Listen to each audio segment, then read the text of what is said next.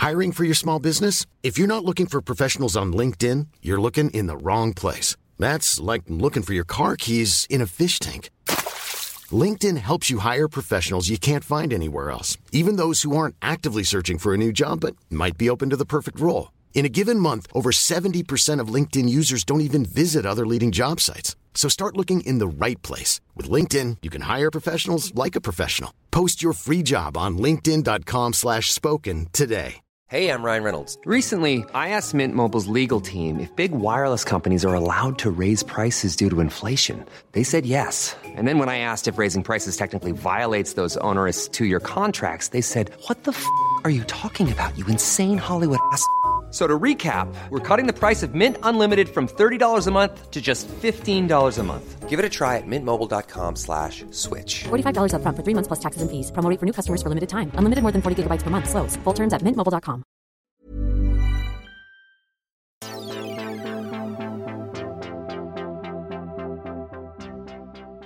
Hello, I'm Callum MacDonald, and a very happy new year to you. Thankfully for you, I am still indulging in the wine, the cheese, all the new year good stuff. So actually, I'm just dropping by to really say a quick hello today. This is part 2 of our holiday special episodes of Stories of Our Times, which means I get to go and put my feet up and listen instead, like you're doing now, to our Times and Sunday Times correspondents. Today, in our zip around the world, we are hearing from Venezuela, from Hong Kong, Canada and India. We're finding out how our correspondents have fared in 2021 and whether they are bold enough to make any predictions for what 2022 is going to have in store for them. You are listening to Stories of Our Times from the Times and the Sunday Times. We are seeing in the new year together. This is New Year Dispatches from around the world.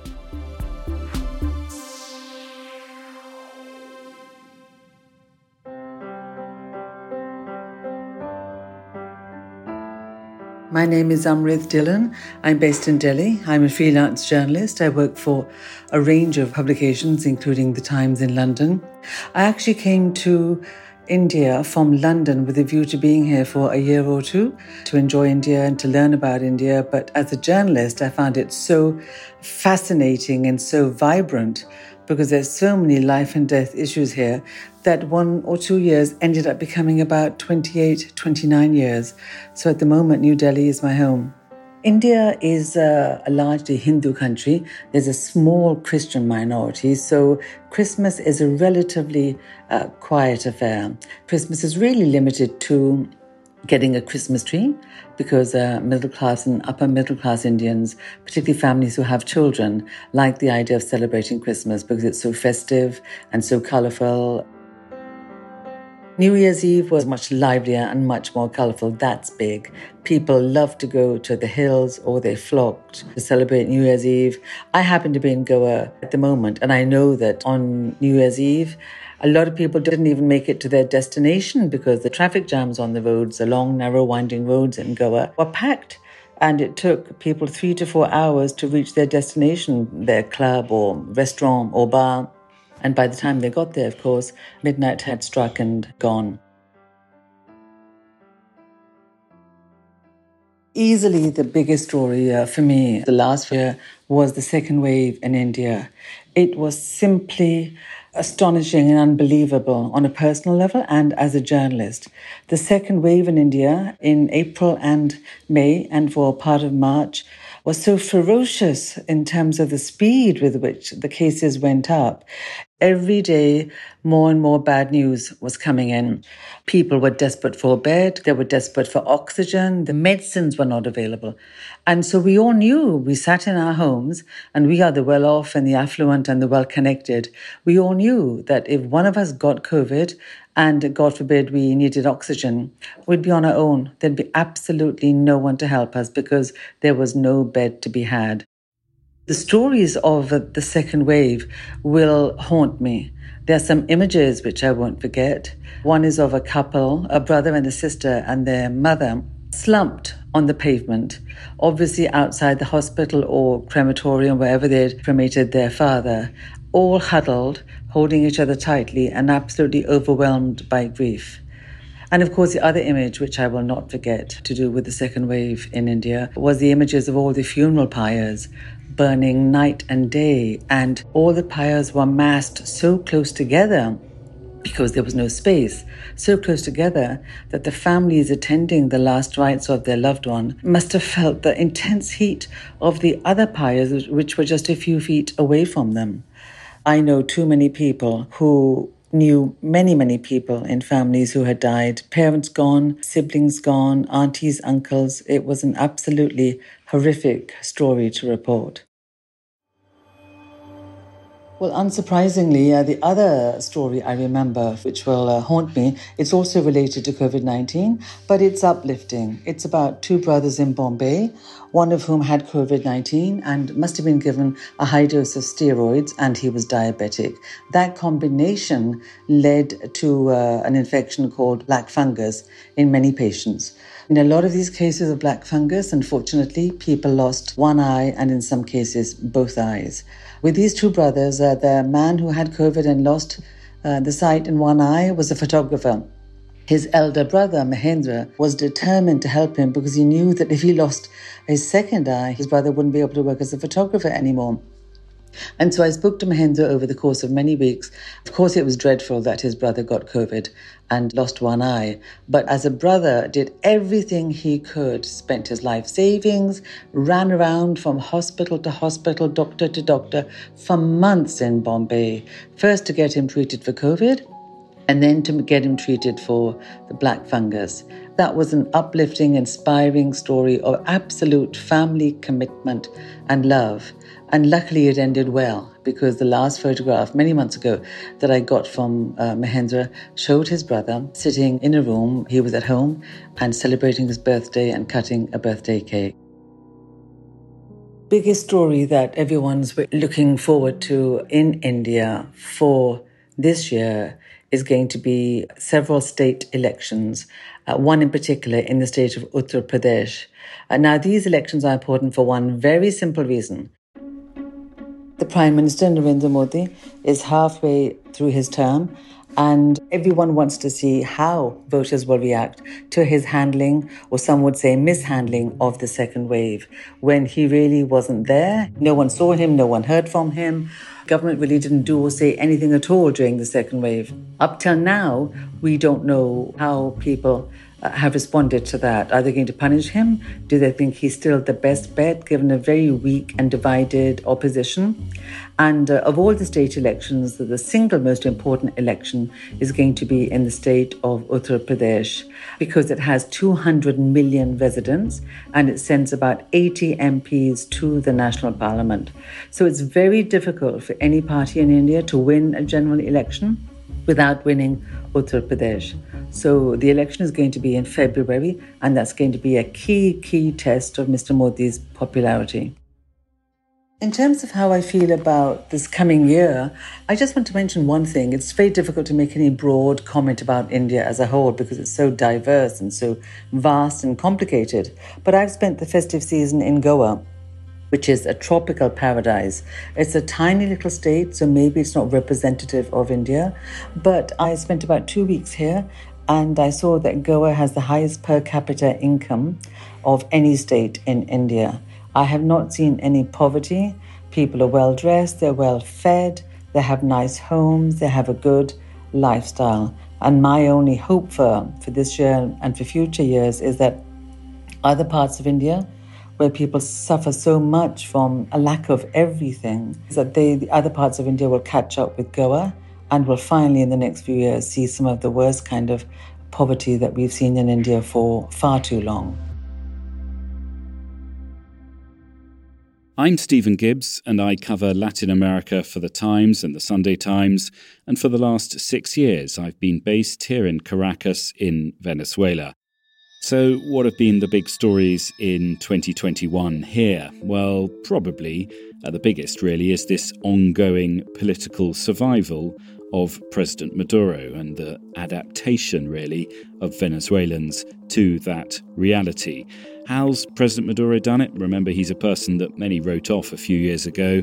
Well, in short, really, he's got the key institutions that could be used to topple him, things like the parliament and the army. He's made sure they are on his side. The army, for example, the leaders of the army, the generals, are pretty generously rewarded for their loyalty. And what we've been seeing really over the last 2 or 3 years here has been this sort of extraordinary change, particularly in the capital in Caracas. The sort of ideology of this socialist government has been partly thrown out of the window. Instead, they've said, right, people can use dollars to buy whatever they need. Things like casinos have reopened. And in Caracas, you've got this kind of rich, tax-free bubble of a people who've perhaps had savings abroad, perhaps have managed to set up a business here, perhaps have, corrupt connections with the government. And there's a big spending spree going on in the sort of richer parts of the capital. Extraordinary to see, and particularly obvious in the run-up to Christmas, where there are big department stores absolutely full of consumer goods and absolutely full of people buying them, and Christmas trees and big extravagant decorations even in parts of the city of Christmas lights and all the rest of it. Pretty incredible when you think this is a country whose economy has shrunk 80% in the last 7 years. I mean, very, very rarely in economic history has there been such a sort of catastrophic decline of a country on that level. And 20% of the population has migrated, has left. 6 million people are not currently in Venezuela. One thing I have noticed, though, is in the weeks before Christmas, all the flights coming back into Venezuela were absolutely full, and they were full of people coming back, migrants coming back to see their family having left. And perhaps that's a sign of a little bit of a corner being turned, as I say, where people are saying, OK, Maduro's here, he may be here for the foreseeable future, let's make the best of what we can. The other thing perhaps worth noting about Christmas in Venezuela is it sort of comes earlier every year.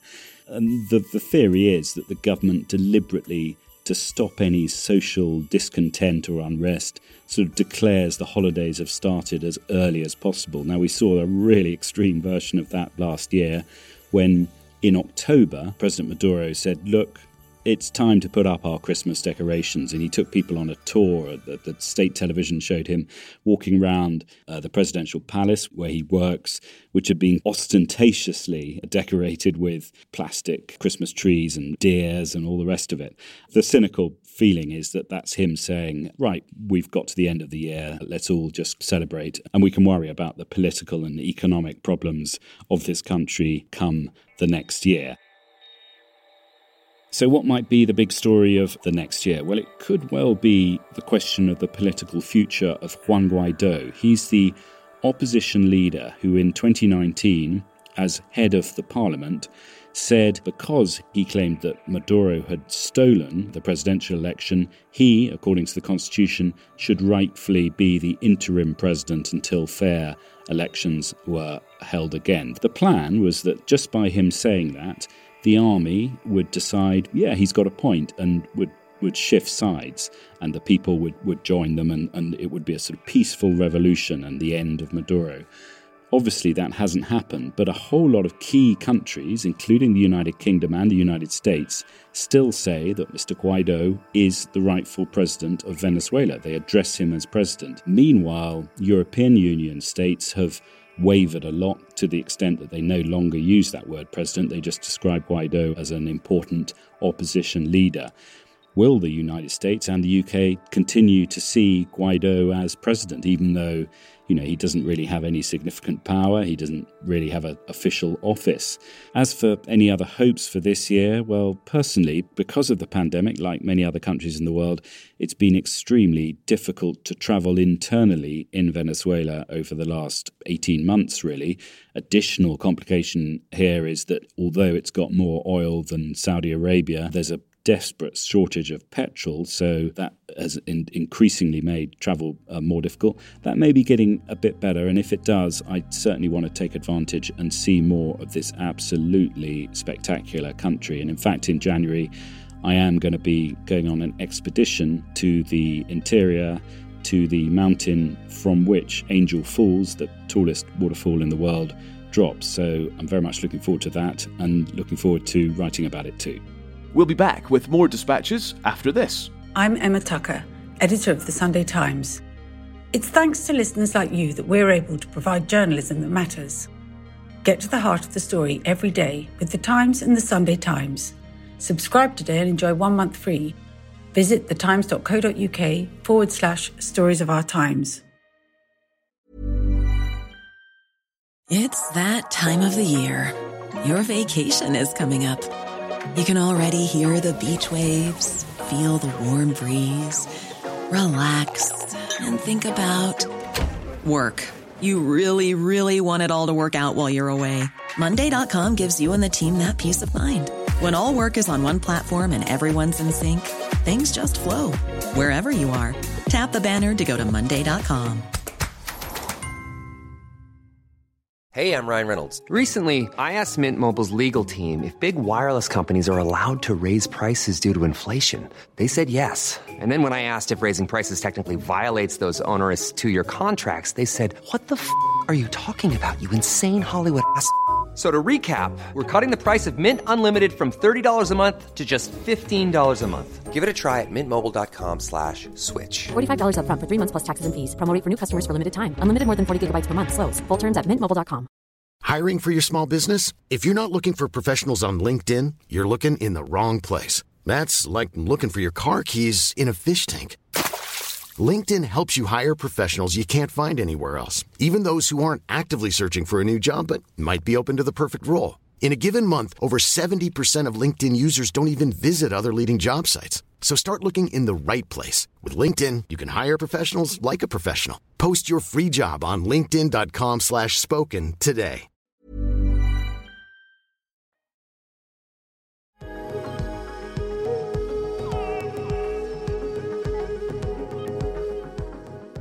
Hi everyone, this is Didi.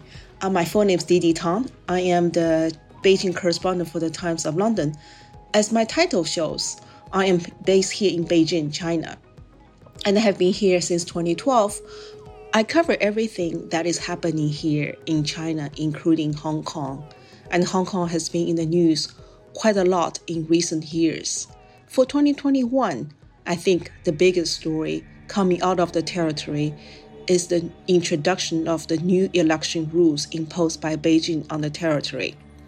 This new set of rules are part of the two-pronged approach Beijing has taken in Hong Kong to ensure the city will be trouble-free for many, many years to come. One is the National Security Law, which was introduced in June 2020, and then the other is this new set of election rules. By this set of new rules, Beijing wants to make sure only patriots will get to elected to the city parliament. A critical part of this new set of rules is the setup of a vetting commission. So this commission is to make sure all the candidates meet the standards set by Beijing or the Hong Kong government to make sure the candidates, they love the country and they love Hong Kong. They're not going to be troublemakers, basically. As for this holiday, it was the second year in a row for me to be stuck here in Beijing, not being able to go anywhere else. The last time I had a holiday outside the country was 2019. Then the pandemic broke out, and China has taken this very strict approach to contain the pandemic. It basically has shut down the borders, and anyone who's coming back to China, even today, you have to undergo 3 weeks of quarantine. So theoretically, I can leave and come back, but you have to consider, if the trip is really necessary for you to be isolated in a hotel room for 3 weeks. So far for 2 years, I have chosen, not going anywhere. For me, the biggest wish is for China to open up its borders that will allow me to travel outside the country to see interesting places. It's been 2 years, and I think it's a little bit too long for me. By all indications, I do not think that is going to happen, that China is going to open up its borders in 2022, this year. For one thing, Beijing is going to host the Winter Games in February, and it's such a politically important event that China is not going to allow the pandemic to spread from the games to the rest of the country. And then later this year, the party is going to have a party congress, which happens once every 5 years. At this party congress, President Xi is going to get his third term as the general secretary of the party. We know that is going to happen, but still, observers and analysts, they still think, this Congress is a very important thing to watch. I think what we're looking at is how the transition or how smooth the transition is going to be. Granted, President Xi is going to be named the General Secretary for the third time, so that will begin his third 5-year term.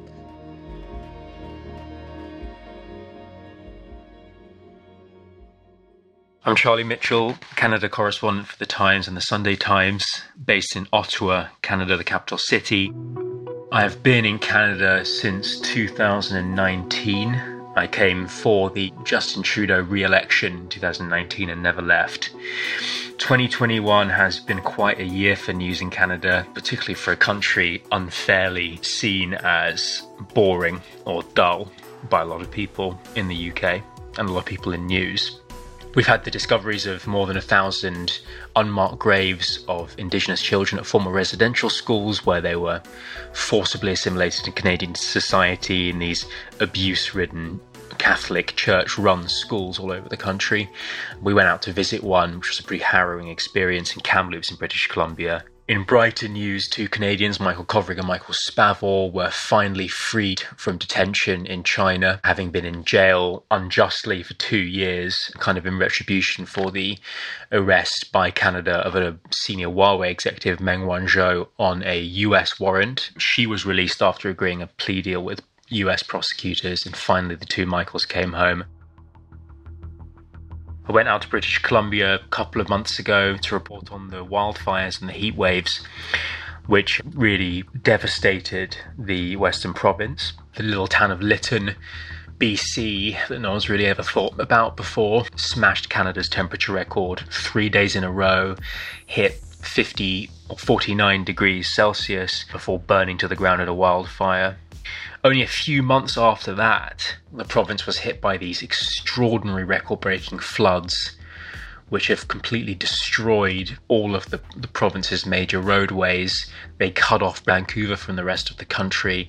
They shut down the port. They shut down the Trans Mountain pipeline. There is nowhere in Canada, really, or in North America, I would say, where climate change has been so acutely felt as British Columbia in the past year, which has had this pendulum swing from extraordinary temperatures and devastating wildfires to incredible, awful floods, which killed a number of people in mudslides, which were capable of filling a house within seconds, prompting massive evacuations.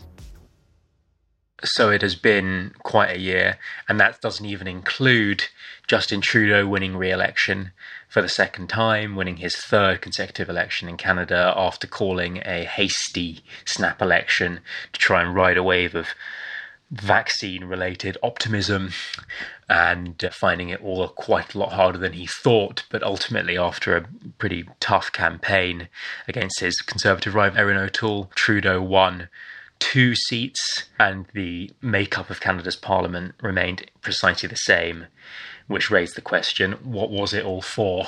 Why did $500 million need to be spent on that election? Canada flew into the holiday season petrified of rising COVID cases related to the new variant. Days before Christmas, the government introduced new guidelines about non-essential travel, essentially telling Canadians that they shouldn't travel, that they should cancel their holiday plans. and was considering a whole bunch of fairly draconian measures, particularly travel-related, and perhaps even banning travellers from coming to Canada, which they did for a good chunk of the pandemic. Sent a lot of Canadians into a tailspin, particularly those who had followed the advice and had 2 vaccines and were worried then that they would not be able to spend Christmas with their families, the second pandemic Christmas in a row. 2022 should be another interesting year.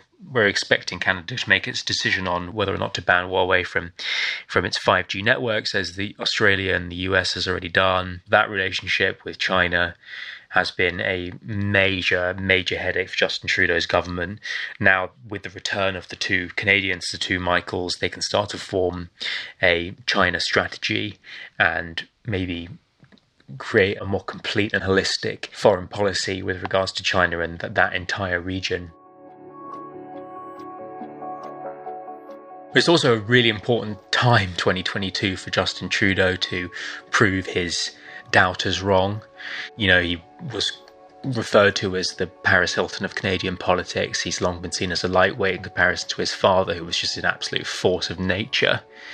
Now is the time for him to follow through on some of his promises and leave a lasting legacy in Canada.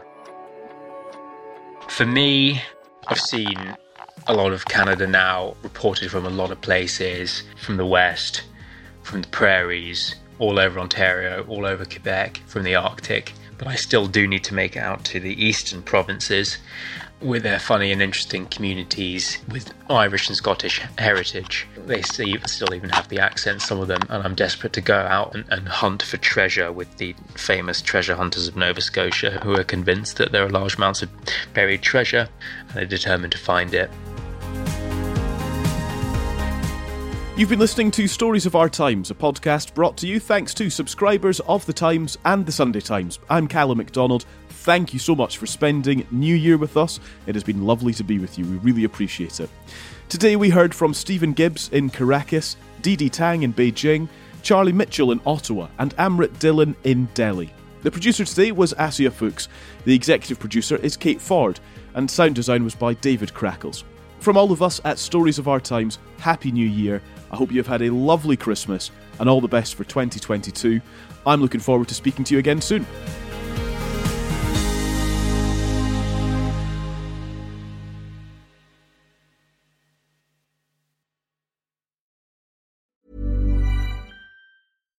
Your History is a new podcast brought to you from The Times, and it brings together the real-life stories from our obituaries desk, which have been published for over a century. In this brand new show, we build on this legacy and explore the endlessly fascinating lives who have enriched and informed our own. Join me and our sponsor, Ancestry, as we journey through your history.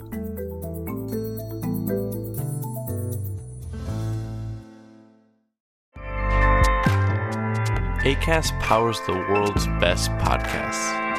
Here's a show that we recommend. This is Roundabout Season 2, and we're back to share more stories from the road and the memories made along the way. We're talking rest stops, if we're stopping to get gas. You will be timed. You will be for sure. Misguided plans. I grew up in the city, so I have a healthy fear of real extreme darkness. This was like wilderness. A lot of laughs. Y'all weird, but you were different. Like, you were real different, bro. I can't really put my finger on it. And so much more.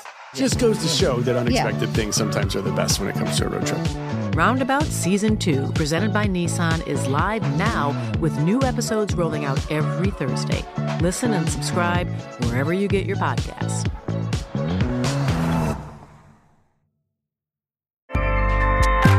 Acast helps creators launch, grow, and monetize their podcasts everywhere. Acast.com.